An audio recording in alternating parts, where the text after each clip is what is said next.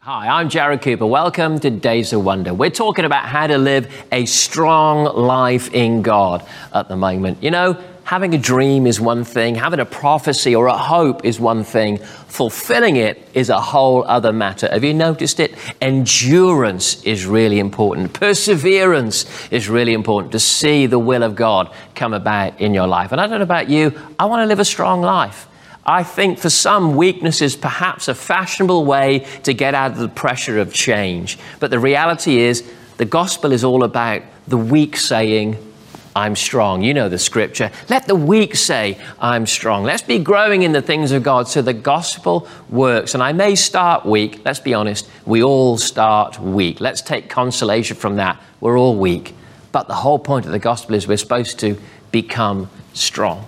And the last time we were together, I spoke about the first law of strength. And when I use the word law, it's like the law of gravity, just the ways that God has made the world to work. The first law of strength is the law of foundation. You've got to have a strong foundation. If you've got a crooked foundation, you can only ever build a crooked house. So the hidden things, the under the floor things need to be sorted in our lives so that we get a strong basis to live from. It's time that our generation stops some of those generational difficulties that have come up again and again. Things like debt and unemployment and divorce. We can be the generation that stop it and lead to new patterns in our families taking place. You can be the strong generation if you get your foundation right with God. The other thing we looked at was the law of activity. Actually, do you realize that your passions follow what you do, not the other way around? We often think, I've got a passion, therefore I do. Actually, that's quite a weak way to live because you are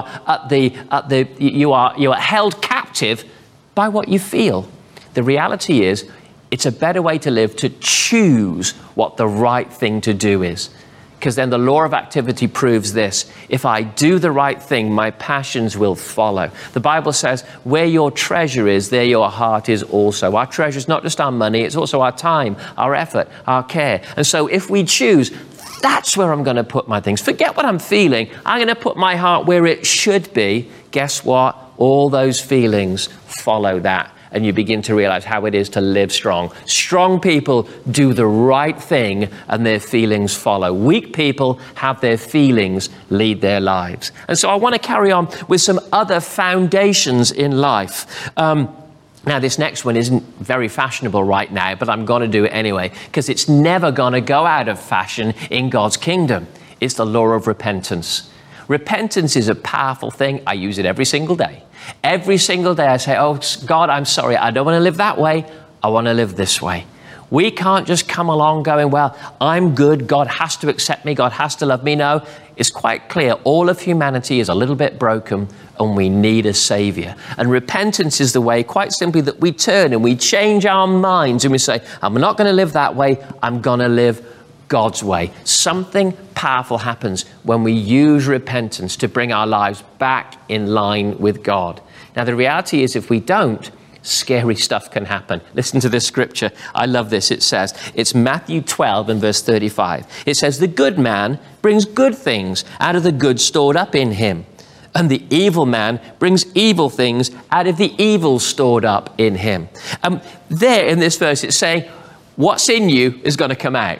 Good inside, good's going to come out. Evil inside, evil's going to come out. Now, the reality of this scripture, when it says brings forth, it has a violent kind of feel to it in the original language. In other words, stuff's going to come out of you violently when you least expect it. There was a pastor who had one of his congregation who really did not like him at all. She would complain, she would grumble, she would write letters and emails to him, she would gossip about him, she would make fun of his bald patch in his preaches, and over time he slowly started to really hate this woman.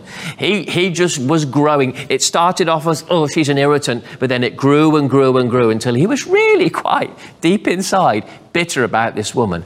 And so she began to occupy a lot of his thinking. He was driving along in his car one day, going round a slow curve. And as he went round the curve, he saw this woman driving towards him in her car. She wound down the window and she shouted out of her window, "Pig! Pig!" pig. And he wound down his window now, and all of the hatred inside of him was now going to come out like a geezer. He shouted, "Cow, you cow!" And he drove round the corner into the pig. Okay, it was a joke. Did you get the joke? She was warning him about a pig, and he thought she was having a go at him. So out comes all of this stuff that's stored out. You know, what's inside you is going to one day violently come out. Repentance is how we keep turning back to God and saying, God, I want what is inside me to be a treasure, to be pure. I don't want bitterness to build up in my heart. I forgive the miserable woman. I forgive the miserable woman. Sometimes you've got to forgive by faith. Do you know what that means? I have another way of putting it. You forgive through gritted teeth. I forgive because it's the right thing to do. I forgive because I refuse to be captive to bitterness. I forgive because bitterness is like a poison that's going to destroy me. So I'm going to keep my heart right and clear and pure. Listen to these Bible verses. Acts 3 verse 19 says, "Repent therefore and turn to God so that your sins may be wiped out and that times of refreshing may come from the presence of the Lord." Repentance is a refreshing thing when we turn to God and say, God, help me with this area that I'm struggling.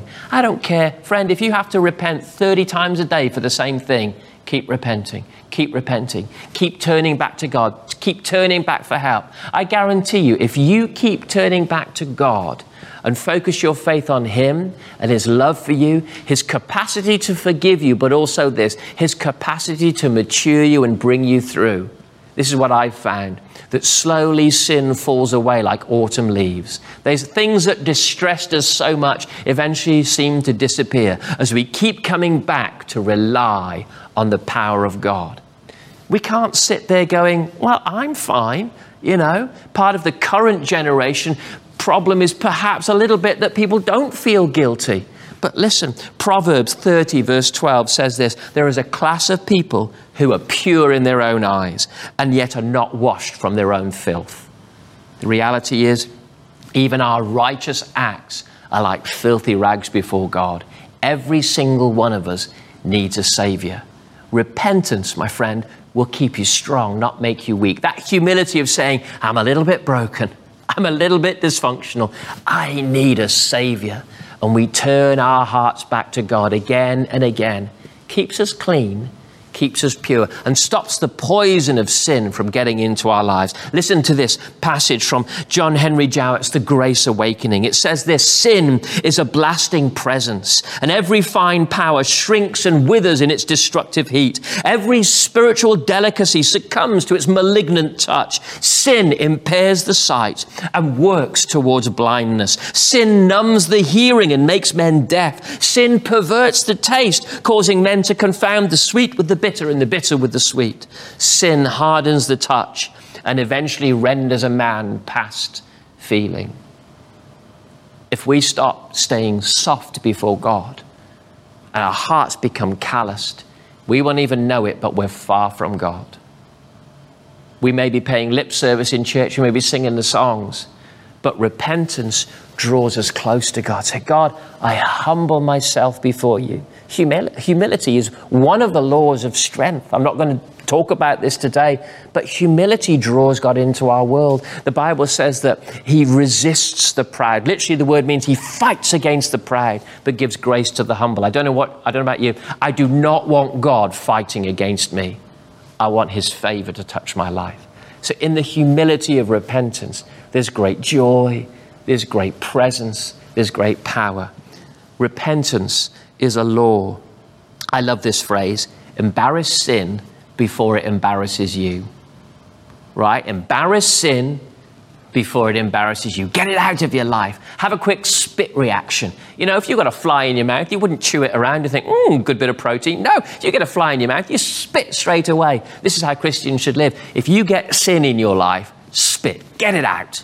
Get it out as quick as you can. Embarrass sin before it embarrasses you. Get rid of that thing. A preacher was flying on an aeroplane flight, and the woman sat next to him who he didn't know made a bit of a pass at him in the plane. Well, he stood up in front of everybody and he pointed at the woman and said, "Harlot of Babylon, you're a harlot of Babylon." What was he doing? He was embarrassing sin before it embarrassed him. He refused to be caught in the tangles of sin. He was going to be absolutely, powerfully positive. I am not going near that stuff. He used his spit reaction. Puh, I don't want that sin in my life. Repentance is one of the laws of strength. Stay soft. If you need to repent 100 times a day, then do so. But keep coming back to God and saying, God, help me with this thing until I overcome. Embarrass sin before it embarrasses you. Part of the law of repentance. Another powerful one, the law of mission. Do you know that you were made for an adventure? Church is not meant to be some cozy club where we sit and chat about whether we like the color of the carpets, whether the aircon is right or the seats are comfortable. Jesus, at the end of 2 of the Gospels, says, go into all the world, preach. He left us a commission, a co-mission.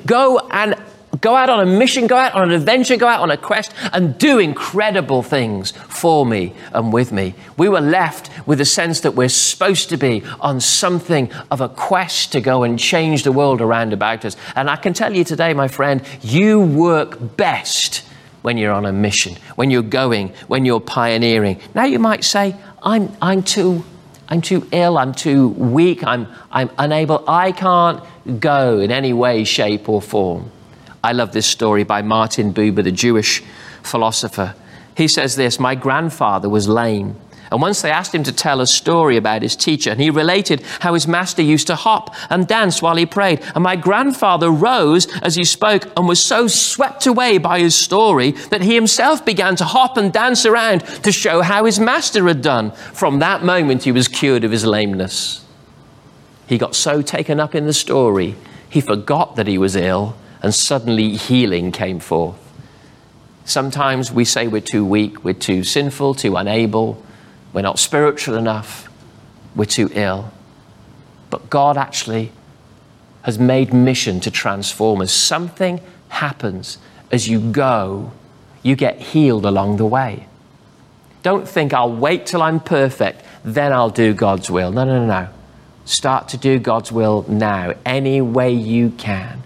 Start to do God's will. And you're going to find healing breaks out like the dawn in your life. It's a law of strength, the law of mission. We are on this world to change it. And you might not be able to go far. I understand that because of the situation you're in, but you can go with an email. You can maybe write a card. You can go, you might not be able to go to the next country, but you can go perhaps to the next street, or perhaps just pick up the phone and just begin to use care for others. Because you know what? It changes something in you. As you begin to sow, you're going to reap something from heaven. As you begin to go, you're going to receive some strength from heaven. Something happens as we go. It's a law of strength. You look best on a mission. Every day that you wake up, go on a mission. A revivalist was brought to London to a grand and great service, and the man was quite an old man, and he'd experienced revival up in the Scottish Islands. And a friend of mine was interviewing this great old revivalist, and really it was probably the last time that he would be in a big event in somewhere like London. And so my friend said, if you were to leave one piece of advice about revival and about Christianity for the generation around you in this great hall right now, what would you say is the most important thing? And you might think that a great revivalist would say fire or glory or revival or pray, something really spiritual like that. And this revivalist stopped for a moment to think, what's the one thing I could leave a generation to understand? And the revivalist took the microphone and he just said the word, others. And he repeated it, others, others. Others, others, think of others, go for others, help others, support others. I mean, revival can be summed up in a word, others. Let's go reach the others, because something happens in us. Maybe the revival we long for will never come until we stop obsessing about ourselves and start living for others and to care for others and to help others find Christ. You at your best will be someone who is living for others.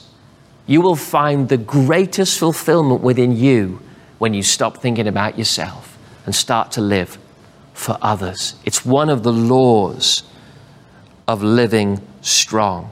Let me give you another one. The law of team. You were made for community.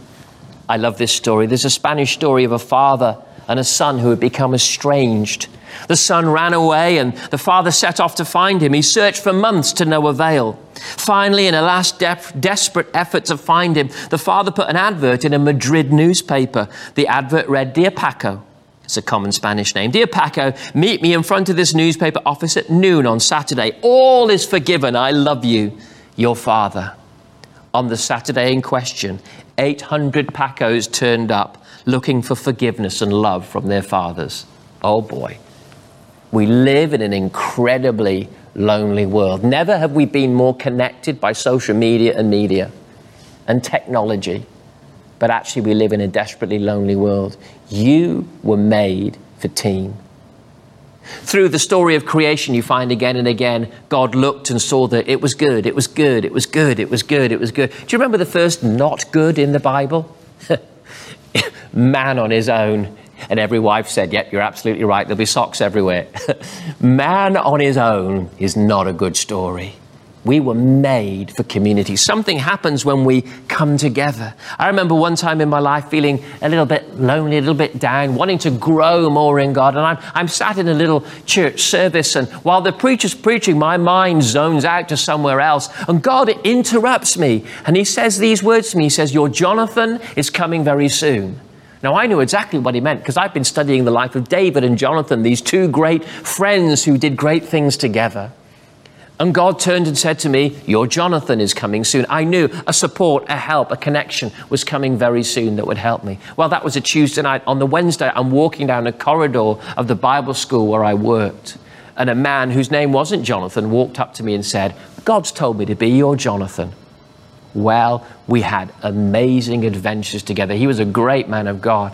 We went and we prophesied over royalty together. We helped equip medical centers in South Africa together. We had adventures. We were chased by men with guns in Zimbabwe. We had incredible time together. I remember this one little meeting where we were praying for a little group of people and legs were growing before our eyes as Jesus was healing people. We had incredible adventures, all because God said, "Right, you and you, I want to put you together." And boy, that man downloaded adventures into my heart. And I'm so grateful for that man. Why? Because something comes from others. There's a grace that's got to come into your life from other people. Do you realize over 90% of your prayers are going to be answered through someone? Have you noticed that? And so if you're someone that has a problem with people and others and church community and authority, you've got a problem, my friend. You're going to end up living in drought because most of your prayers will be answered through people. And as we get into connection with people, there's a grace that can flow into our lives. People are like a sacrament. Relationships are a sacrament. That means they're a means of receiving grace into my life. Have you ever been down, despondent, guilty, lost, and you sit down with a friend for a cup of coffee or a little meal, and you just talk and you walk away feeling stronger? Let me tell you what's happened. Grace came into your life because of others. There's something about others that bring the grace of God into our lives. The law of team. Let me end with this one. One last powerful law, the law of baptism. God has made Christianity to work by full immersion. Hobby Christianity won't do. Dabbling around the edges won't do. Sitting on the fence waiting to see what will happen won't do. Christianity is a religion of baptism, a religion of absolute full immersion in the things of God. I don't want to encourage you, get immersed in what God's called you to do. You know, when Jesus was turning to his disciples and said, "Take up your cross, follow me," it wasn't a metaphorical cross. Those guys literally were dying for the gospel when their life carried on as they went out by the power of the Holy Spirit. Listen to this list. Andrew died on a cross. Simon was crucified. Bartholomew was skinned alive. James, son of Zebedee, was beheaded. The other James was beaten to death. Thomas was run through with a lance. Matthias was stoned and beheaded. Matthew was killed with a sword. Peter crucified upside down. Thaddeus shot with an arrow. Philip was hanged. These guys literally died for the gospel. They were immersed. The gospel only works when you immerse and you say, life or death, I'm going for it in God. I love short-term missions. I love heading to lovely places and sharing the gospel with people and training people and stuff like that. But you know, there was a time that before you'd go on mission, some people would have every medical procedure that might happen. You like teeth out and stuff like that, and get their tonsils out and before they went on mission, some of them even had their burial chambers made. They had their coffins made and took it with them because they knew, I'm going out on mission. I'm never coming back. That's commitment. The kingdom of God works by full immersion when we throw ourselves into it. When I was a little boy, about 7 years old, my dad had a good job. We were in a lovely church in South Wales, and God called my family to the mission field. And I vividly remember, it turned out that it was a wonderful experience in the end. But my first memory of this adventure was my mum coming to me with a pillowcase. And she said, you've got to sell all your toys. We're following God on mission.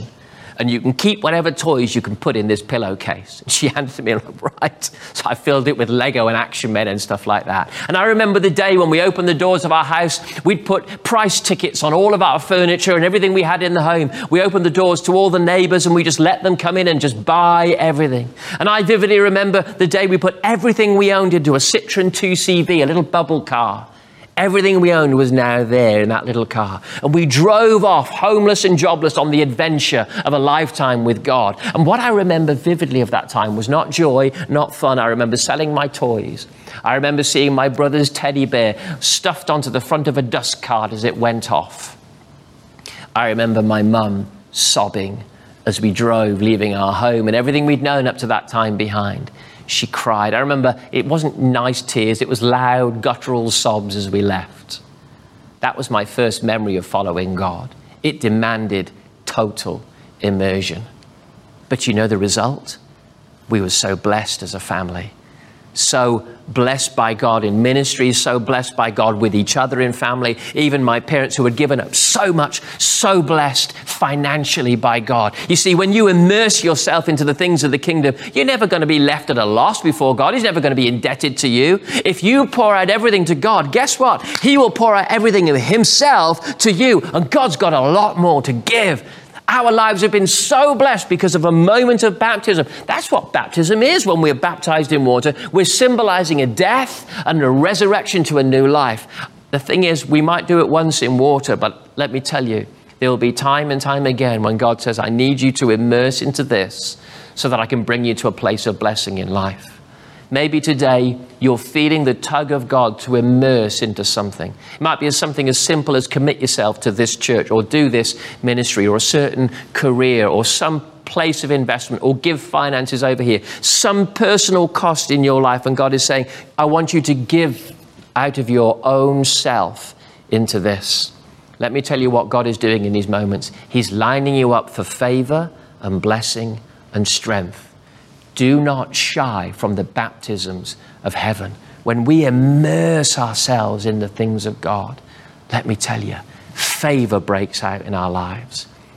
It's wrong to think, let me dabble on the edges of Christianity and see how it works. Let me have a hobby Christianity. I'll sing on a Sunday, but it really doesn't affect my Monday. Let me tell you something, it simply will not work. The power of the kingdom comes only to those who are immersed completely in the things of God. We always tell people, a bit of a joke at our church when we're doing water baptisms, if you're particularly naughty, we'll hold you under for longer till the bubbles stop, then we'll bring you up. I think sometimes God says to us, I know you've been immersed before, but I want to immerse you even deeper in the things of God. I want to encourage you to trust God. There are times when he's asking of things from us. It's never to harm us. He has no plans in his heart or his mind to harm you, not a single one. If you follow God faithfully, you will find the baptism you go through will be a thing of blessing and strength. So let me tell you, let me finish off by saying this. God wants to build strength in your life. He is so committed to you not staying weak as we all start, but becoming strong by his power. But he puts through the Bible many, many ways that you can become strong in him. And if you enlist the ways of heaven and draw them into your world, if you build a strong foundation, if you run with the law of activity, if you get into team connected, don't be a pot plant, be planted in the house of God. Don't be someone that can move every time you get left off a rotor or a steward doesn't smile at you. No. Be planted in the house of God. Great grace will come from that. Use the law of repentance. Stay soft-hearted before God, and you will draw the strength of God into your world. Use the laws of heaven. They're all over the scriptures. It's a book of decisions. Every decision you want to make in life, you'll find a secret of wisdom here. And when you do, you're going to live a strong life all the days of your life.